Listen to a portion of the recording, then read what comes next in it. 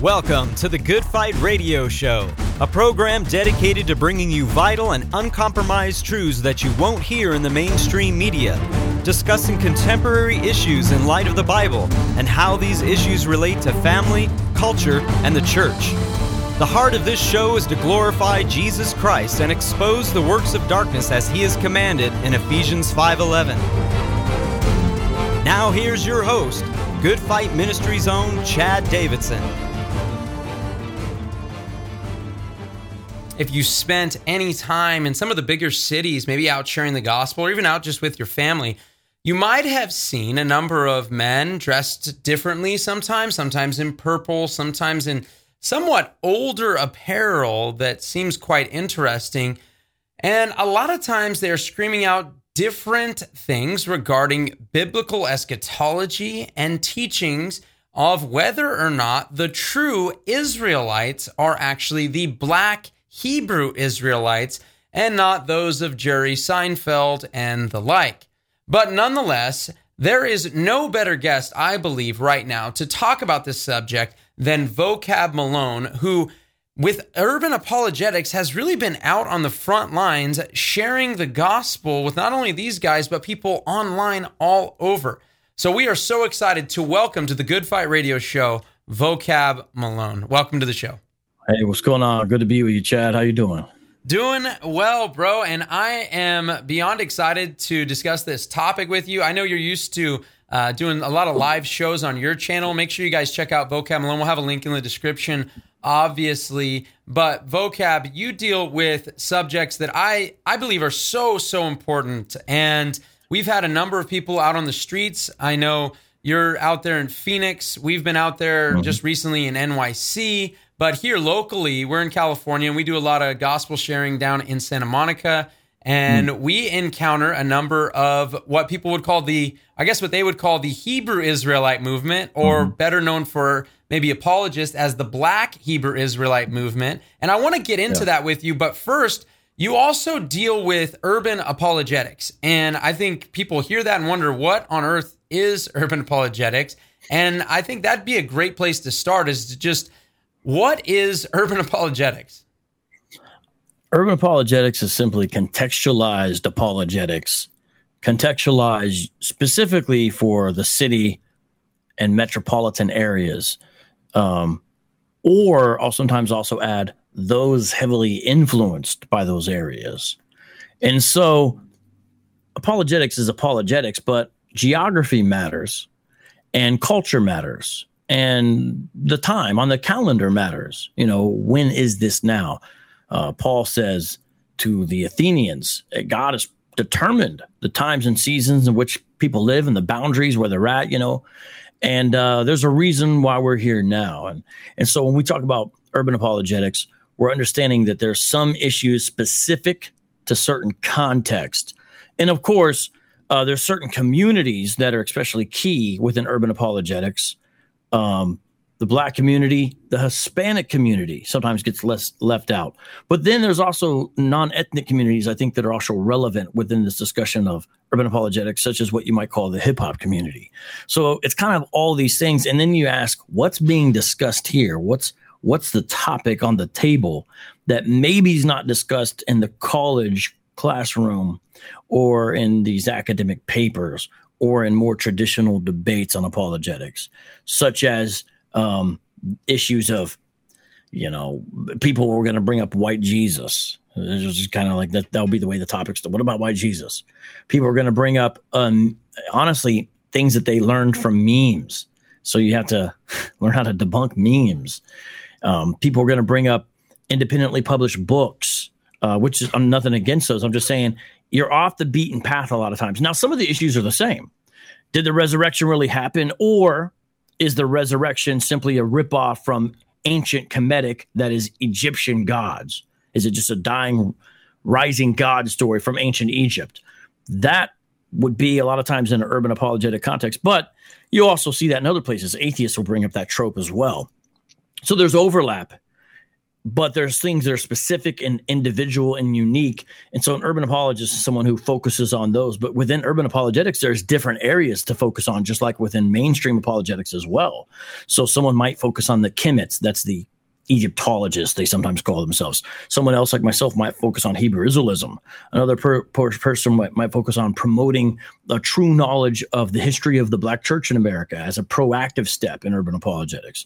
So there's multiple things. Even with that, in Hispanic communities, it becomes very important to become knowledgeable, for example, about Roman Catholic Church, because that issue is going to be present when you're dealing with, like in a city like in Phoenix or El Paso or Albuquerque, those places. And so that's not an urban contextual issue per se, but it kind of becomes one. It's like, okay, what do we need to look at? Nation of Islam. So those are some of the things that we deal with, just to kind of differentiate it from mainstream apologetics. You know what I mean? Which there's overlap, but there's also some distinctions. No, I think that's really good. I mean, like you mentioned Paul already, specifically being all things to all people. And this is really, really important. And I got to know, how did you get kind of involved in this? Because like you said, there's just your traditional apologists. We have our guys that we tip our caps to, maybe that are more the white collar apologists and so forth. And then you have people, like you said, down there in the streets, and whether it is understanding what's going on in the Hispanic community or in the Black community as well, or in the hip hop community, as you mentioned. How did you get yourself involved in this line of apologetics? Sometimes I feel a little bit like the Joker in The Dark Knight, where he's like, do I look like a guy with a plan? And it's like, first of all, that's a funny line, because the whole movie, the Joker has been planning out things. He planned a bank robbery, anyways. But that's kind of the way I feel. My friends were doing some street evangelism down in the campus area, and I was like, oh, I'll go too. I'm a college student. Sounds like a great idea. And I go in down there, and then I just run into whatever I encounter. And so I encountered a lot of atheists. I encountered a lot of the neo-atheists, now they would have been called at that time. People influenced by Dawkins and those guys. I encountered a lot of Christ mythicists. Jesus didn't exist. He's a ripoff from the ancient gods, da-da-da. I encountered what people would call postmodern or relativists. And so those are kind of the things I was studying. And then in my neighborhood I lived in, I was constantly running into Mormons and Jehovah's Witnesses, and to a certain extent Catholics. But then things started changing, and I started running into Muslims more. So I was dealing with Islam. Then I moved neighborhoods, and then I started running into Hebrew Israelites.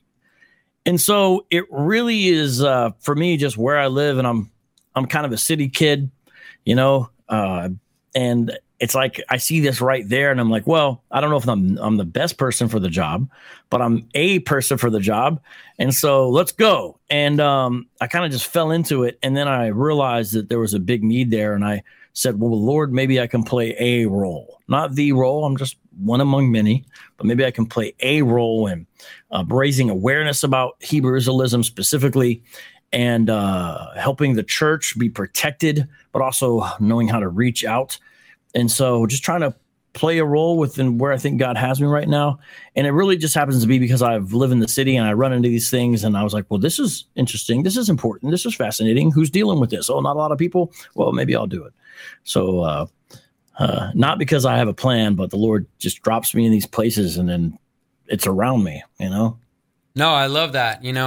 It's really interesting how this kind of comes out full circle for myself, because I remember after I came to Christ and then began being discipled, I immediately was taken out on the streets and to share the gospel out in Santa Monica. And same thing, I would run into atheists and mythicists and so forth, and then Catholics as well. And then Islam was really, for me, what really opened my eyes to apologetics, being like, wait, I got to know the answer to all these different questions.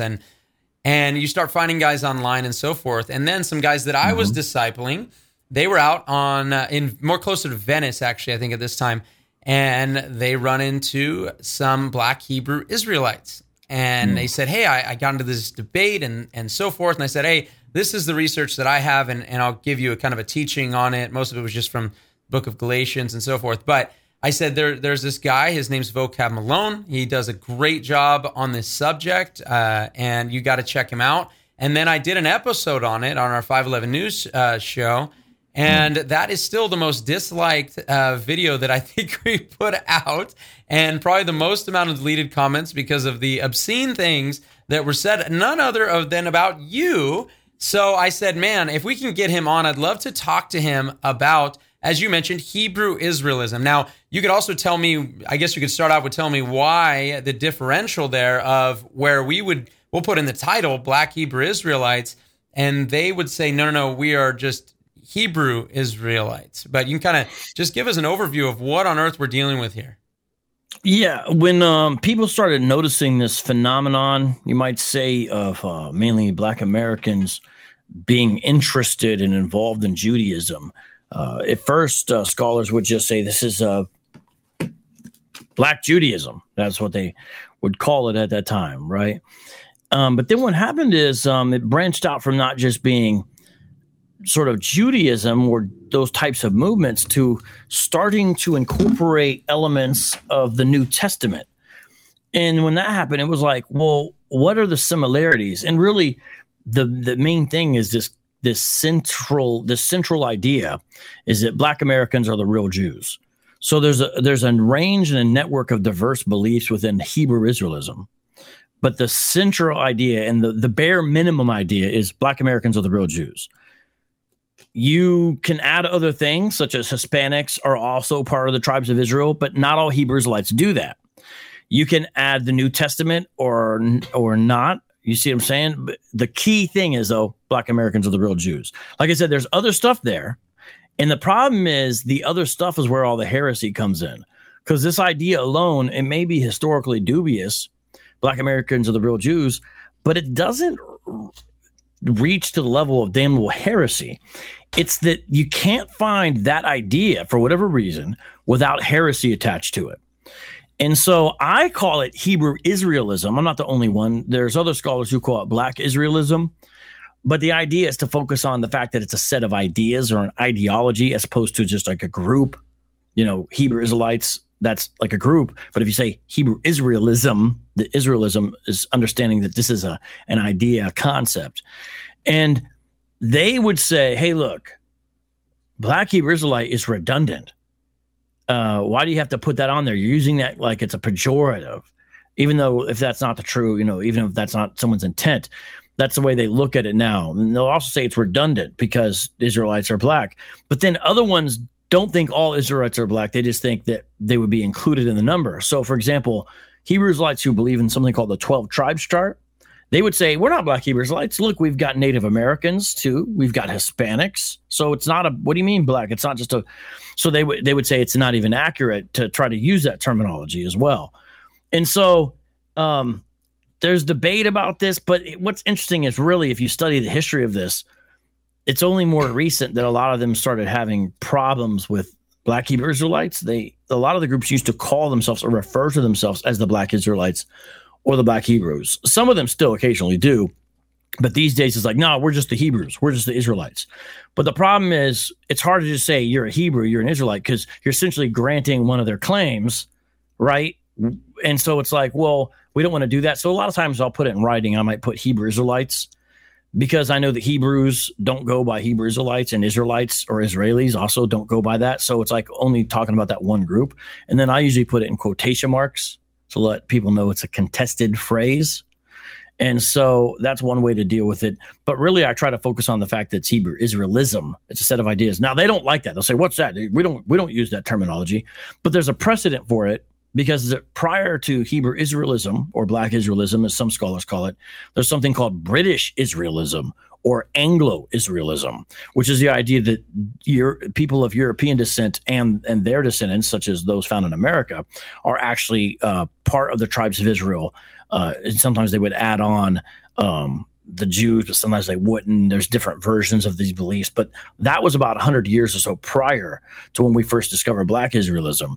And so there's a precedent because that was called by scholars and apologists alike as well as British Israelism or Anglo-Israelism. So it's almost kind of falling on the heels of that idea as well.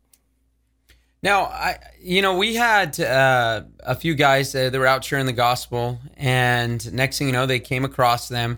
And their use of rhetoric is very interesting as well. And then one of the things they also did was act like they were casting lots onto which person they were going to enslave out of the evangelists that happened to be there at the time. And they were really excited about this, it seems as though. And, to me, I had to say, okay, so what on earth? Because like I said, I'm sure a lot of people listening to this have probably never even heard of it. And if they have heard of it, it's only been a quick thing. They heard about it, thought it was crazy, and kind of went off the sides. So people may not realize that it's growing at all. They may also think it's really a small thing and think, oh, it's just some obscure thing that these people believe, that so forth. But is this something that is more serious? Is this something that is actually growing here in the United States? Well, yeah, it is. And it's not just in the U.S., though. So, for example, there's a group called IUIC, Israel United in Christ. And they're based originally in New York, but they spread all throughout the country, constantly opening up new chapters. But they're probably one of the most missionary-minded, zealous for missions, as it were. And they raise a lot of funds to go to other places: Jamaica, Virgin Islands, Barbados, Bahamas, Haiti. I don't know for sure if they've been to every single place I named, but those are kind of places on their target. And some of those I do know they've been to. But then they also will say, well, some of our people are still in West Africa. So they'll go to Freetown, Sierra Leone, for example, or Liberia.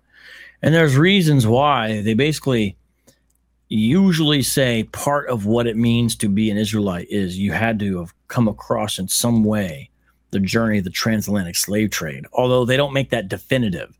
That's an element of what they believe is a prophetic telltale sign about who's a real Israelite. So if you look at Freetown, some of the people in Freetown are actually were freed slaves or something like that. They all have different stories. And so that's, I think, where it actually got its name from was Freetown. And so it's like, well, hey, these were people who did experience the curses. This is the way they would put it, the curses of Deuteronomy 28, which they believe is sort of a scriptural DNA test in a sense. But let's go find them. And those who receive the message must be the Israelites, because a group like IUIC doesn't believe Africans are actually Israelites, but they believe Israelites were in Africa. So my point is, it's not just in the U.S. now; it's spreading because these places it's growing because they know how to slice and dice a lot of these local pastors, and so you get people turning to it. And it's in London. There's a lot of videos you can find of them at Speaker's Corner, places like that as well. And so it is growing. There's something called the Philos Project, and they've done some analysis. They do a lot of research on people's views of Jews and Israel and things like that. And they recently did one that was, what about Black Americans' attitudes towards Israel and the Jews, right? So specifically focused on that element. And within that, they asked people, have you heard about the teachings of the Hebrew Israelites? So it was just one question upon a survey, which had a sample size of over 1,000. Forget the exact number, but you can look this up if you Google the kind of words I'm talking about, and you can actually download the report itself on a PDF. Here's my point. About 4% of all Black Americans surveyed said they identify as a Hebrew Israelite. Not just they've heard about their teachings or they agree with them, but they are one. That may not sound like a number, but if that number is extrapolated out to the number of Black Americans in the United States of America, there's some debate about how to tabulate that. Do you tabulate somebody who's, quote, half and all this kind of silly stuff? But basically, even on a conservative estimate, if the 4% number is right, that would be about 1.5 million Black Americans who identify as an Israelite. Now, does that mean there's 1.5 million people who are willing to dress in fringes on a Saturday morning, go out and hold a sandwich board with the 12 tribes sign, and then say, let's cast lots on who's going to be our slave? No, because that kind of Hebrew Israelism is this militant variety, is a specific kind. So there's all kinds of varieties. It's just most people know about the more militant kind first, because those tend to be the guys on the corners and making some of the most viral internet videos. Now, not all. There's moderate Hebrew Israelites and other varieties. There's Old Testament only Hebrew Israelites. There's guys who don't go out on the corner, who do more just online stuff. There's ones who have churches that look more like traditional churches. So there's a broad spectrum.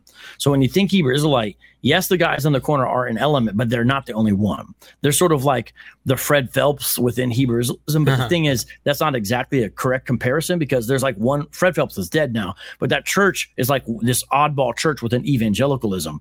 These One West guys, that's the type of Hebrew Israelism.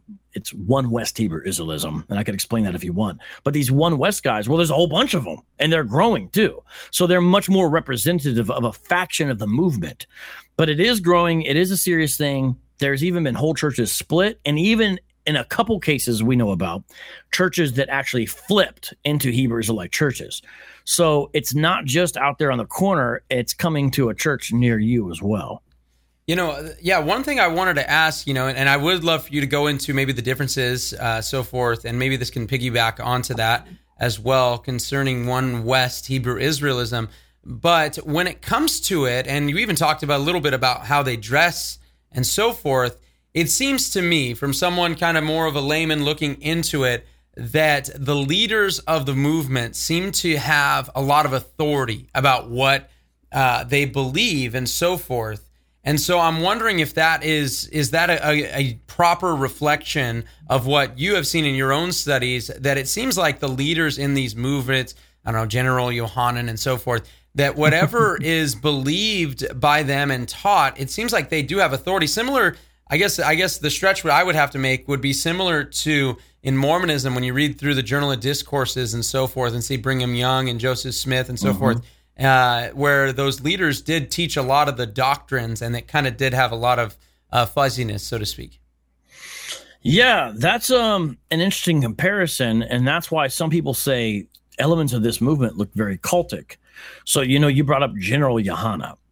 General Yohanan is one of the best or worst examples of Hebrew Israelism looking cultic. He calls himself a general, so he has a military title. Interesting. He's not pastor. He's not elder. He's not bishop. He's General Yohanan. And he calls himself the commanding General Yohanan. So when people in his organization refer to him, they don't call him General Yohanan. They say the commanding General Yohanan. This is done under the authorization of the commanding General Yohanan. And since ISUPK claims to be the home of the truth, so ISUPK, Israelite School of Universal Practical Knowledge, they're another One West school, and you can look up their website and see that they've got camps all over the world to an extent, mainly the U.S., but they're in Britain as well. You'll see that the ISUPK believes that they essentially are the only Israelite group that Yahweh, but they don't call him Yahweh, they call him Yahweh. Yahweh is dealing with. That's the way that they'll phrase it. And because of that, commanding General Yohanan is not just the leader of ISUPK, he's the rightful leader of Israel. And so because of that, one of his taglines that they will put under his name and refer to him as they'll say, commanding General Yohanan, second only to Christ. Oh, and so I brought this up to one of them before, not just one, but in one particular instance. And I said, so David, Joseph, out of all, General Yohanan is second only to Christ. And they said, well, those guys aren't here right now. So currently on the earth, he's second only to Christ. I was like, well, you should say that because that's not the way it sounds. And then I'll say, wait, but also, don't you guys believe in reincarnation? Because the One Westers believe in reincarnation. Well, yeah, I say, so wait a minute. What if Moses, for example, is back in the flesh right now? How could commanding General Yohanan be greater than the reincarnation of Moses? And the guy said to me, I kid you not, he said, well, yeah, but maybe he's like young. Maybe that guy who's reincarnated as Moses is just a baby right now. Wow. That's a funny answer. And so you have this thing where they really call him the commanding General Yohanan, second only Christ, and ISUPK is the home of the truth, right? So clearly that sounds very cultic, and they push hard on the 10% tithe, and then they have these other little charges they hit you with all year, like the Passover fee and all this kind of stuff. And so it's like, man, this looks pretty cultic. Then there's other groups that are a lot more loose and they look less cultic. But this guy, Hulan Mitchell, who went by Yahweh ben Yahweh, he was down there in Miami, became very big in the 80s and the 90s, even to the point where the mayor of Miami gave him a key to the city and declared a Hulan Mitchell Day because it was all the great work they did for the community. Well, it turns out that they had a whole racket operation going on, all kinds of children and women abuse, and then they started killing ex-members or people who were saying bad stuff about him, and even killing random white folks, like, hey, bring me back a white man's ear. And so that's why this book by a secular journalist is subtitled "Murder, Money, and a Messiah." So he eventually went to prison for all this because he got charged with basically commanding murders. And he called himself Yahweh ben Yahweh, God, Son of God. That's who he was. And so this group was called the Nation of Yahweh. Now, they've lost a lot of their power and influence, as you can imagine now. But you still will run into followers of Yahweh ben Yahweh. They still exist. And it's frightening to think, could there be another group that arises like them? Because even though the Nation of Yahweh was an aberration of Hebrew Israelism, it's still Hebrew Israelism. When you read what he taught and everything, yeah, he centered it on himself, but it's Hebrew Israelism. And that's the thing. There's no kind of centralized authority, and there's really no true canon for these groups, because they essentially a lot of times have their leader basically as part of their canon. And with the Bible, you don't know what they're going to do with that. Like Sakari, for example, was another group. They say Paul's writings aren't canonical, and some of the Gospels aren't canonical. And so it's like, okay, what's canonical in the New Testament? Why do you say you hold of the New Testament then? And so it's like, what are you really listening to? Because then they'll say, well, the Apocrypha is canonical. And my point by saying that is they all have different authority structures and things they point to. And at the end of the day, it's kind of like Jehovah's Witnesses. It's not really what's in the text. It's how it's filtered out, filtered through the leader, filtered through the organization, filtered through essentially the traditions of men to get you the interpretation. And so there is some concern there. Will it ever become, a million Jonestowns? No, I don't think so. But is there enough potential there as this thing grows for problematic offshoots? I think you're going to see that increase, where I think little by little, you're going to see a little group over here that's a little more radicalized, a little group over here that mixes in other ideas from other religions. So we've seen Hebrew Israelites here and there mix ideas from Islam. Now, these are rare groups, okay, or rare individuals. But as this thing grows, I think this syncretism is going to happen more, and I think it's going to be a bad sign for the future of the movement. I think it'll create more problems. But that's just me looking at trends I'm seeing. But yes, it is something people should be concerned about, Chad.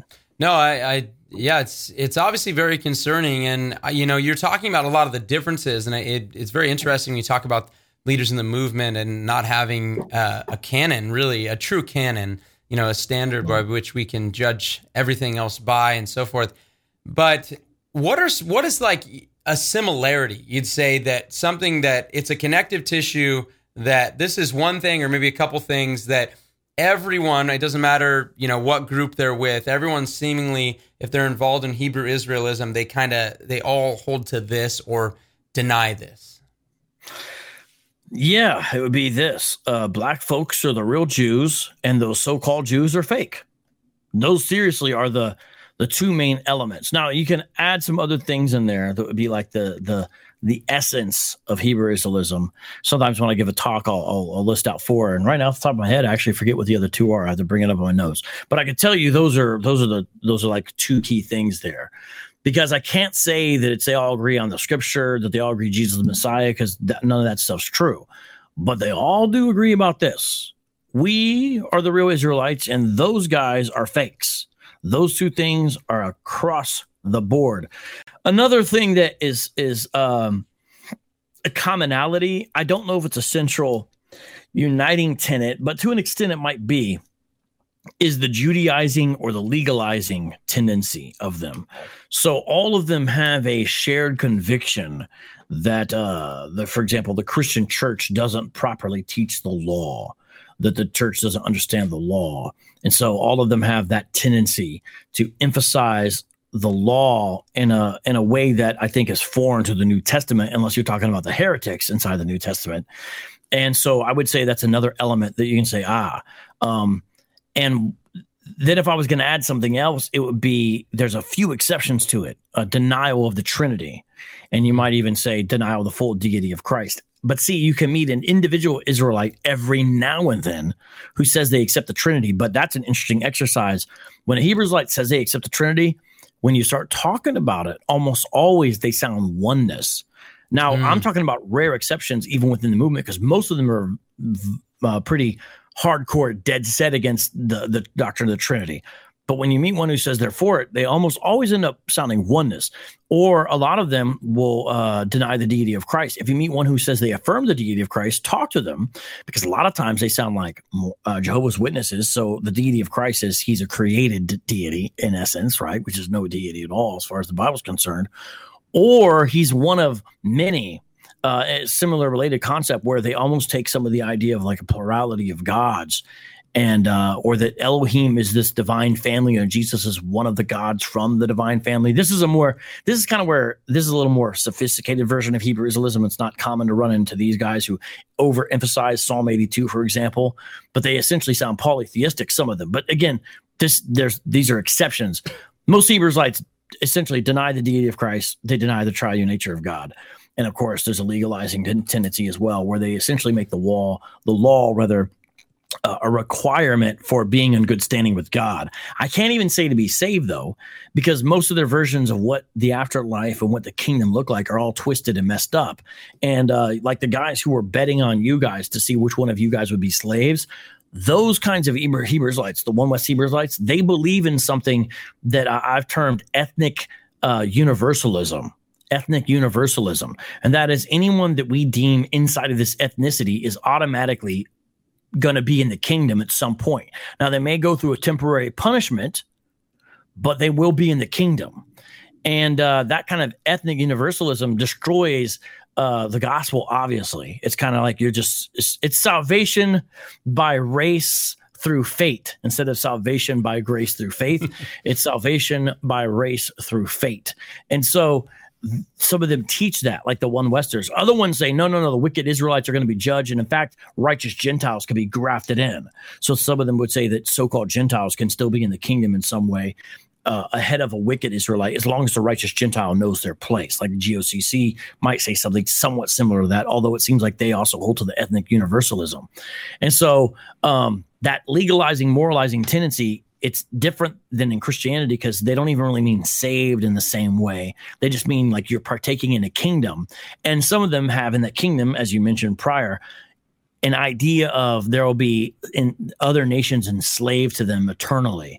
Some even have the idea of sex slaves. Now, not all of them, but some of them do. So there's levels of like kind of how crass and vile they get.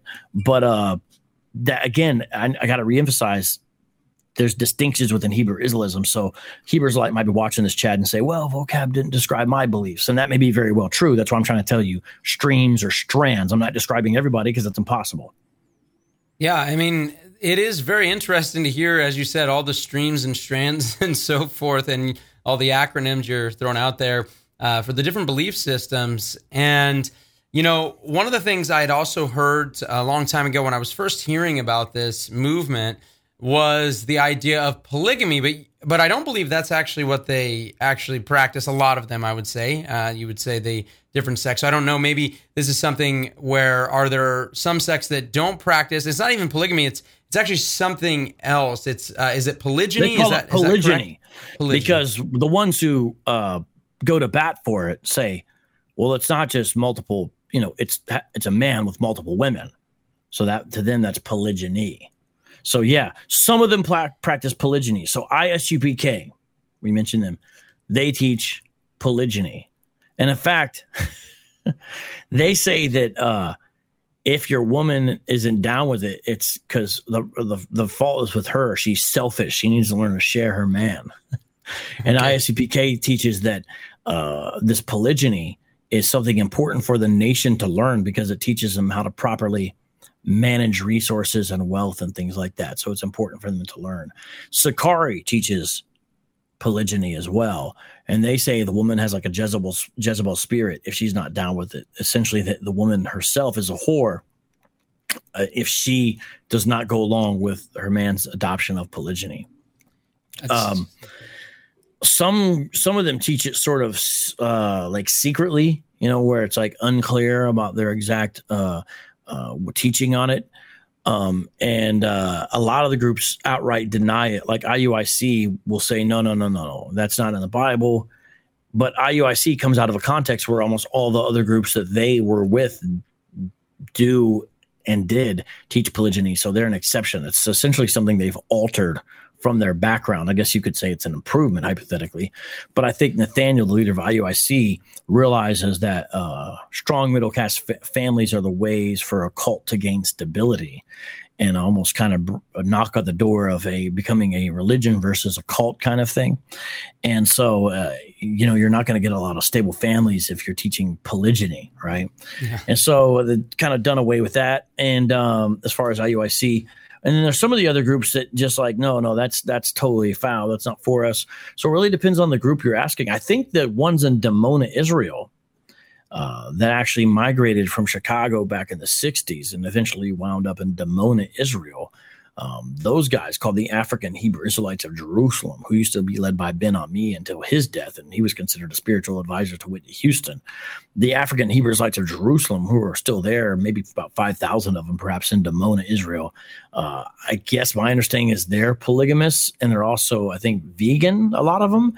So sometimes I say, yeah, you have in the middle of Israel a polygamous vegan cult. And they don't like that. And they tend to be nice people. They pride their areas of living. They call it the village of peace. So they seem to tend to be nice people, but nonetheless, they seem to be also a polygamous vegan cult. And that's a reality as well. So some of them do teach that in the here and now. And sometimes you get these individual leaders who will go off on their own, and that becomes really bad. Probably the worst example of that was, let me see. Let me make sure I get the name right. Yeah, Peter Moses. That was a bad story. He was leading his own little polygamous cult and shot and killed one of his own sons. Oh, wow. And then also to cover it up, I think the mom, this was back in 2011 when this story came out.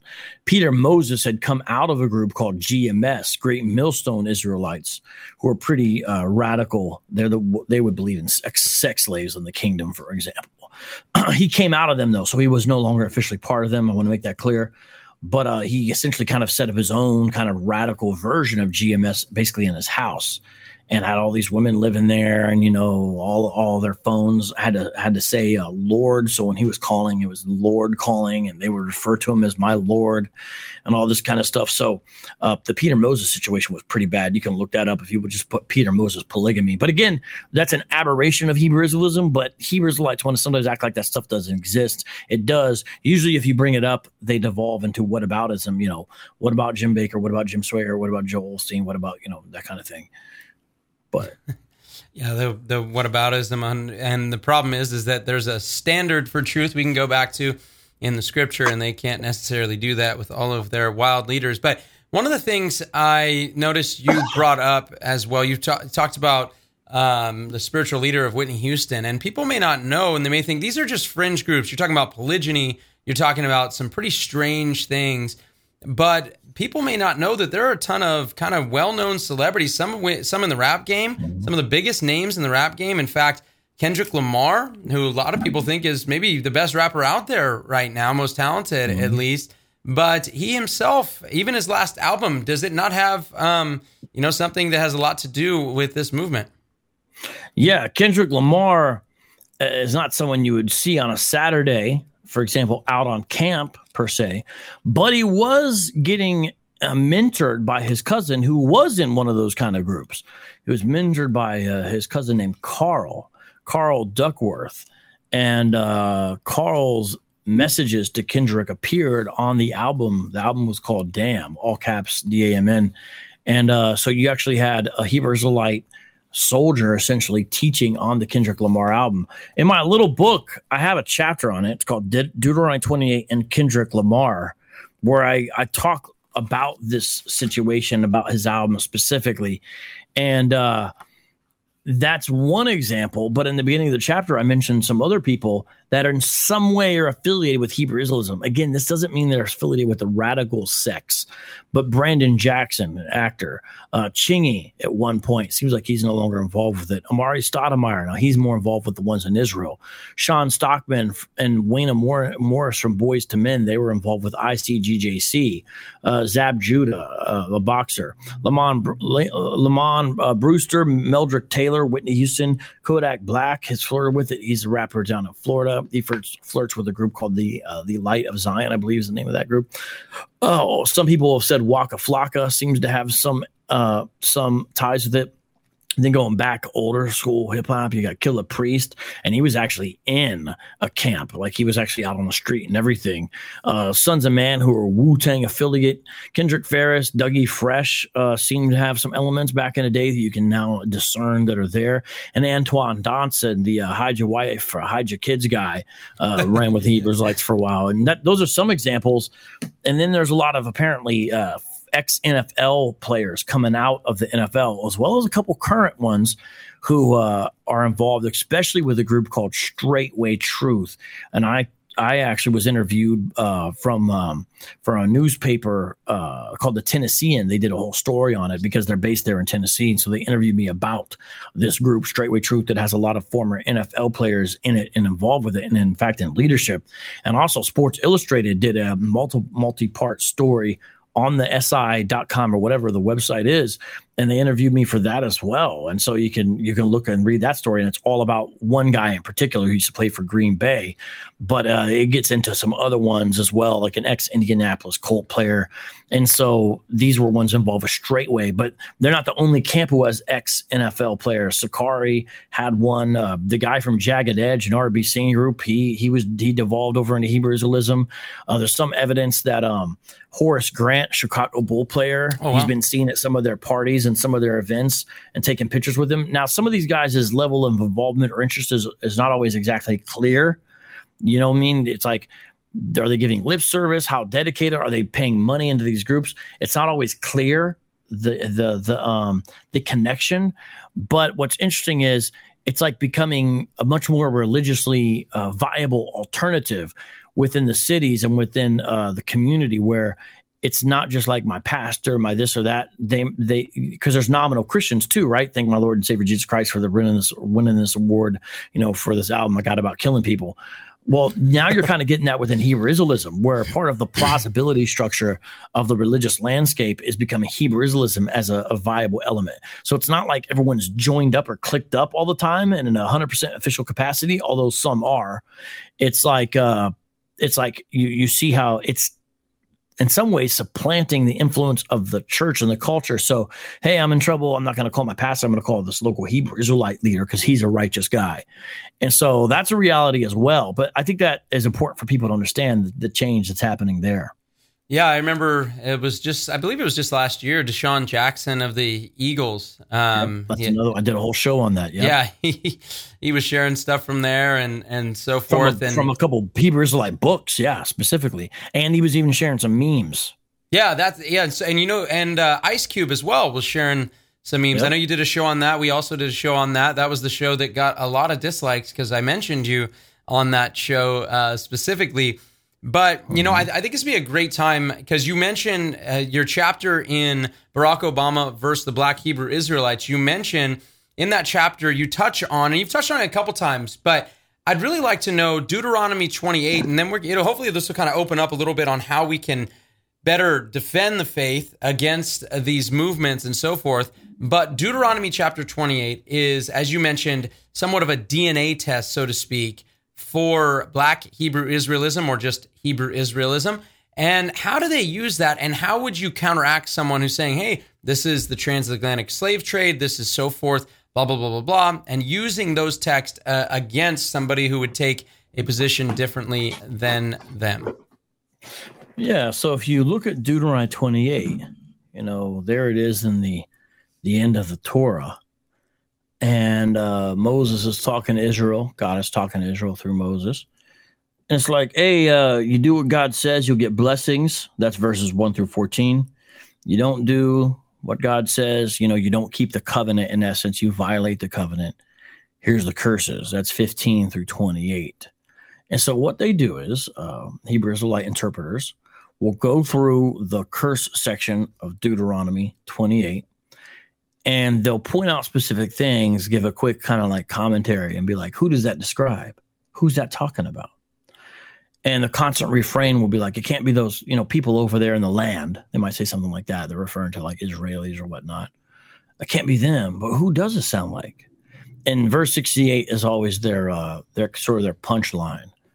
And I can show you a few of these, but I'll show you verse 68 in particular. Now, I'm going to read from the ESV, but they prefer the KJV. I'll read the KJV because there is one difference that would be somewhat significant in the translation. The ESV is more accurate, but in this instance, but I'll show it to you nonetheless in both so you can see. First from the ESV, Deuteronomy 28:68. And the Lord, now a lot of them, when they're reading it, would probably say, and Yahweh, and the Lord will bring you back in ships to Egypt, a journey that I promised you should never make again. And there you shall offer yourselves for sale to your enemies as male and female slaves, but there will be no buyer. Now I'm going to read it in the KJV, Deuteronomy 28:68.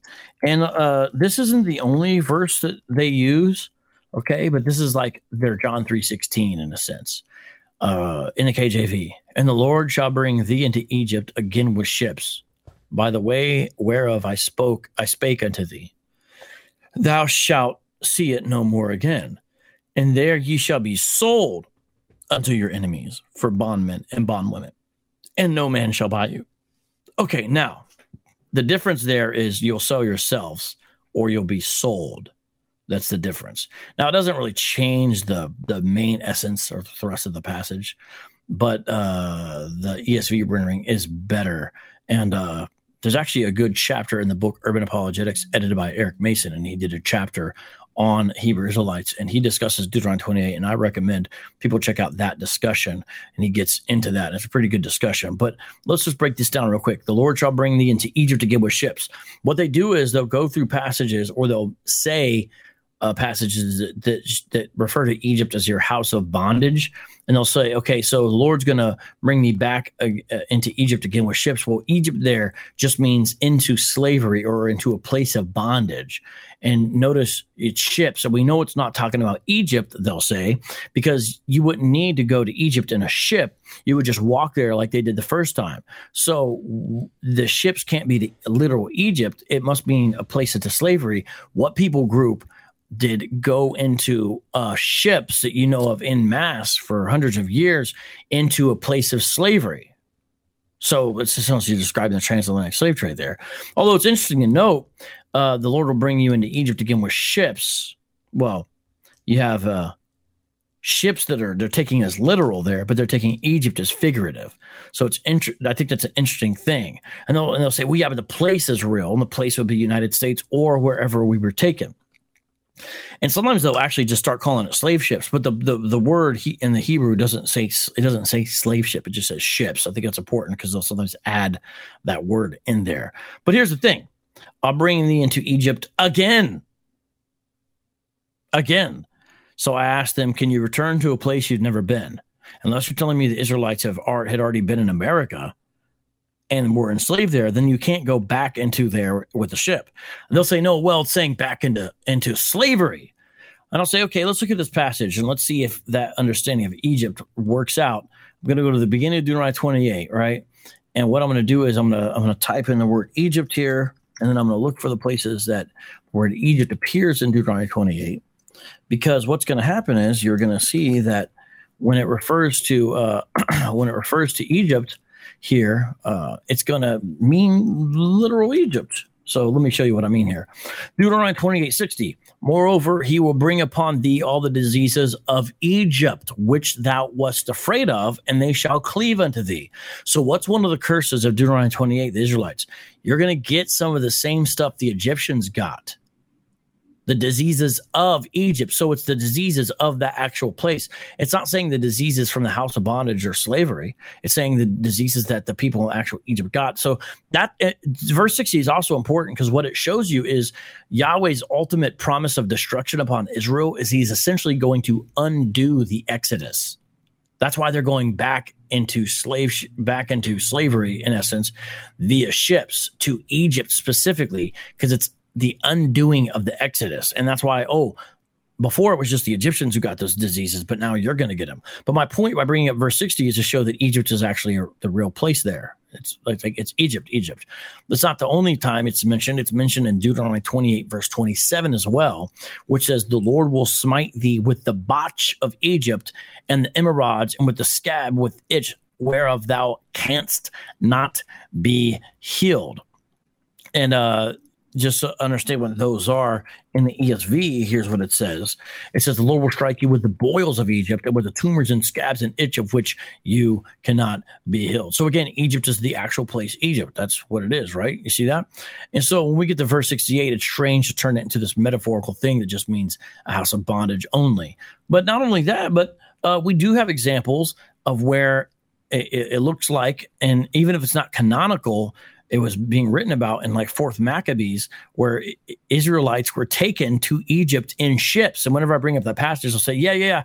But it doesn't say that they were going into slavery. But when you look about it, it's clear that's what was going on. Josephus also describes people going into Egypt as slavery. And they'll say, but it doesn't mention ships. So the point is, this kind of thing actually has been fulfilled in Israelite history. And it's not impossible that you would have ships that would do it. It's not impossible at all that you would want to take the land route. They act like it's an impossibility. It's not the case. It's an impossibility. You could go to the port of Alexandria right there, because that'd be the perfect place to go to, and that's exactly what you would do. That's a common trip to make. And so they sell you on the idea, well, that wouldn't be the case. So you're going to go back into Egypt again with ships. Remember, you're going back again. But I promised you before you wouldn't see it again. So again, God is saying, like, that's going to be undone. Right? The fact that you're going to have to go back into Egypt, again, it's the undoing of the Exodus is really what that's all about. A journey that I promised you would never make again. Now, so they've already made this journey before in some way. Well, they have went from Egypt to Israel. Now, it was on land, but the journey they made. They never went from the United States or wherever before. You see what I'm saying? So it's like, what's up with that? Then lastly, the ESV rendering is, there you shall offer yourselves for sale to your enemies as male and female slaves, but there will be no buyer. Now, why would it be a curse that there's no buyer? If you don't want to be in slavery, wouldn't it be a good thing if no one is going to buy you? Because you're like, oh, I got out of that one, right? Why would it be a curse to say you're going to offer yourself, there's going to be no buyer? The reason why I bring that up is because in the KJV, it also says, no man shall buy you. But right before that, the KJV says, there ye shall be sold unto your enemies for bondmen and bondwomen. It's not clear in the KJV who's doing the selling. But because of the way the Hebrew grammar should be translated, the tenses and has to do with passive or reflexive and all this stuff, it is more accurate. And that's why every modern translation does say something like, you offer yourselves for sale. Now, that makes perfect sense of the passage, because it makes sense why you're going to be in such a low estate. You're going to offer yourselves into slavery or servitude of some form, but you're going to be so off. You're going to be so bad off, you won't even be able to find a buyer for you. But then they'll say, well, look, it's right here in front of your eyes.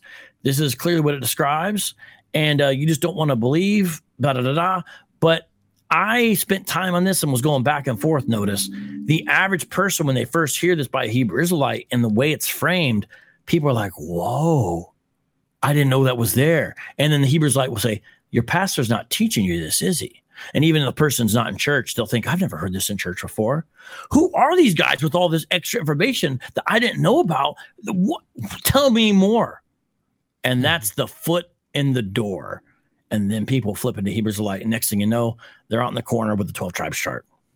Wow. I think that's really important, because one of the things, and I know you've brought this out as well, and we've gotten a chance to see it with our own eyes and ears and so forth, was this idea of using obscure eschatological texts from maybe even the minor prophets and so forth, and then giving it a spin. And sadly enough, for a lot of people that have grown up in churches, they don't have a pastor that has typically gone through a lot of these texts.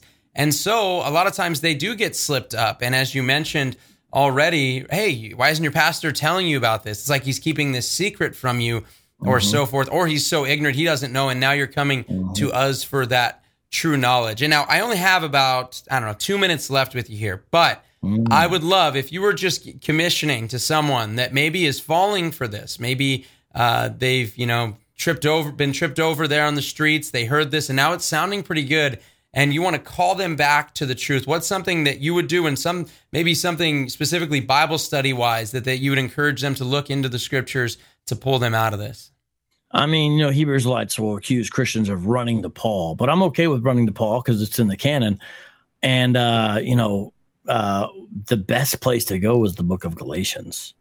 The book of Galatians. I mean, oh my goodness, it's just filled with information and truth that shoots down Hebrew Israelism. I mean, even if an angel from heaven preaches you a gospel contrary to the one you preached, it's interesting that Abba Bivens and Ariah claim to have visions of angels. But even if not, it's the fact that it's another gospel. And I mean, when you go through Galatians and you look at it, you see also that this idea about, the food laws is not essential. You can see that from Galatians 2. And then God says right there in verse 6 through Paul, God shows no partiality. And then this is a fascinating thing. How can you force the Gentiles to live like Jews? That's Galatians chapter 2, verse 14. The emphasis there is like the sort of ceremonial or outward badge markers or law keeping that was something that made sense for the Jews to do, but not Gentiles when they were saved. And then it really gets into justification by faith, which Hebrew Israelites essentially deny. Verse 15 of chapter 2, we ourselves are Jews by birth and not Gentile sinners, yet we know that a person is not justified by works of the law, but through faith in Jesus Christ. So we also have believed in Jesus Christ in order to be justified by faith in Christ and not by works of the law, because by works of the law, no one will be justified. That's fascinating. And then in Galatians 3, it gets even more powerful because then he points to the example of Abraham and shows how all nations will be blessed. Now, a lot of Hebrew Israelites don't really believe all nations will be blessed, or if they do, they have to change it. It's a blessing just to know us or to be enslaved to us, but that's not what it's saying, because verse 8 says, Scripture, foreseeing that God would justify the Gentiles by faith, preach the gospel to Abraham beforehand. Now, some of them try to literally change that Gentile there to actually mean Israelite. I kid you not. But then you get into the beauty of the gospel. The righteous shall live by faith. Boom, boom, boom, boom, boom. And then at the end of Galatians 3, you get, if you are Christ's, then you are Abraham's offspring, heirs according to the promise. So who's a true Israelite? It's those who believe in Christ. Who's Abraham's offspring really? Those who believe in Christ. Those are the recipients of the promise, not just physical offspring of Abraham. That's incredibly important. And that's, it literally right there. If you are Christ, then you're Abraham's offspring, heirs according to the promise. And so I think that's very important for people to see and realize. It's amazing, right? And then you also have Galatians 4, which continues on. And, I know you only had a few minutes left, but I would just say, if you become familiarized with Galatians, and then, of course, there's some other great places to go, especially Ephesians 2, which starting in verse 11 talks about being one in Christ. That's a powerful, powerful passage of scripture, Ephesians 2. And then in Revelation, where you have every nation, tribe, and tongue. And the song they're singing is about the Lamb who was slain, not about, works of the law that were kept or something like that. It's about the Lamb and his sacrifice. And so I think Galatians is a real strong antidote to Hebrew Israelism. Actually, a proper understanding of Romans is as well, but that can get tricky for people when they are going to wade through Romans 9 through 11. But you have to have some facility to do that, because Hebrew Israelites do like to go there and cherry pick certain passages.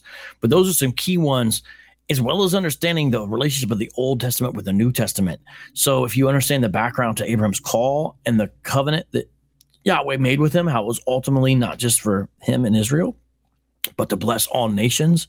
If you start to see that, you'll understand, okay, God's plan has always been unfolding. It's just that it went through Israel to get to Christ, and now everything comes through Christ.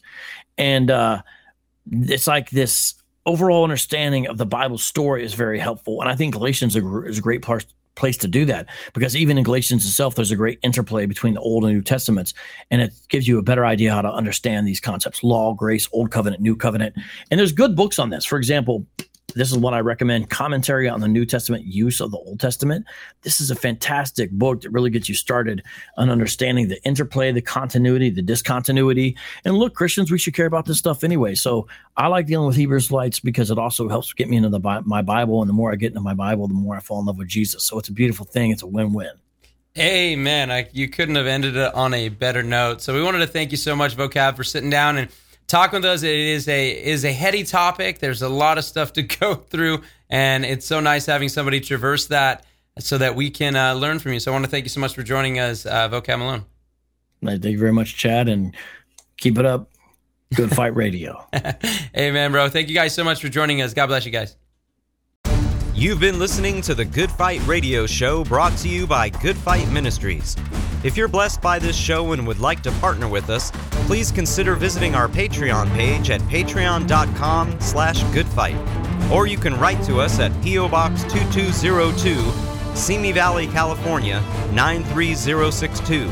Or call us toll-free at 1-866-JC-TRUTH. That's 1-866-528-7884. We hope you'll tune in next time on the Good Fight Radio Show.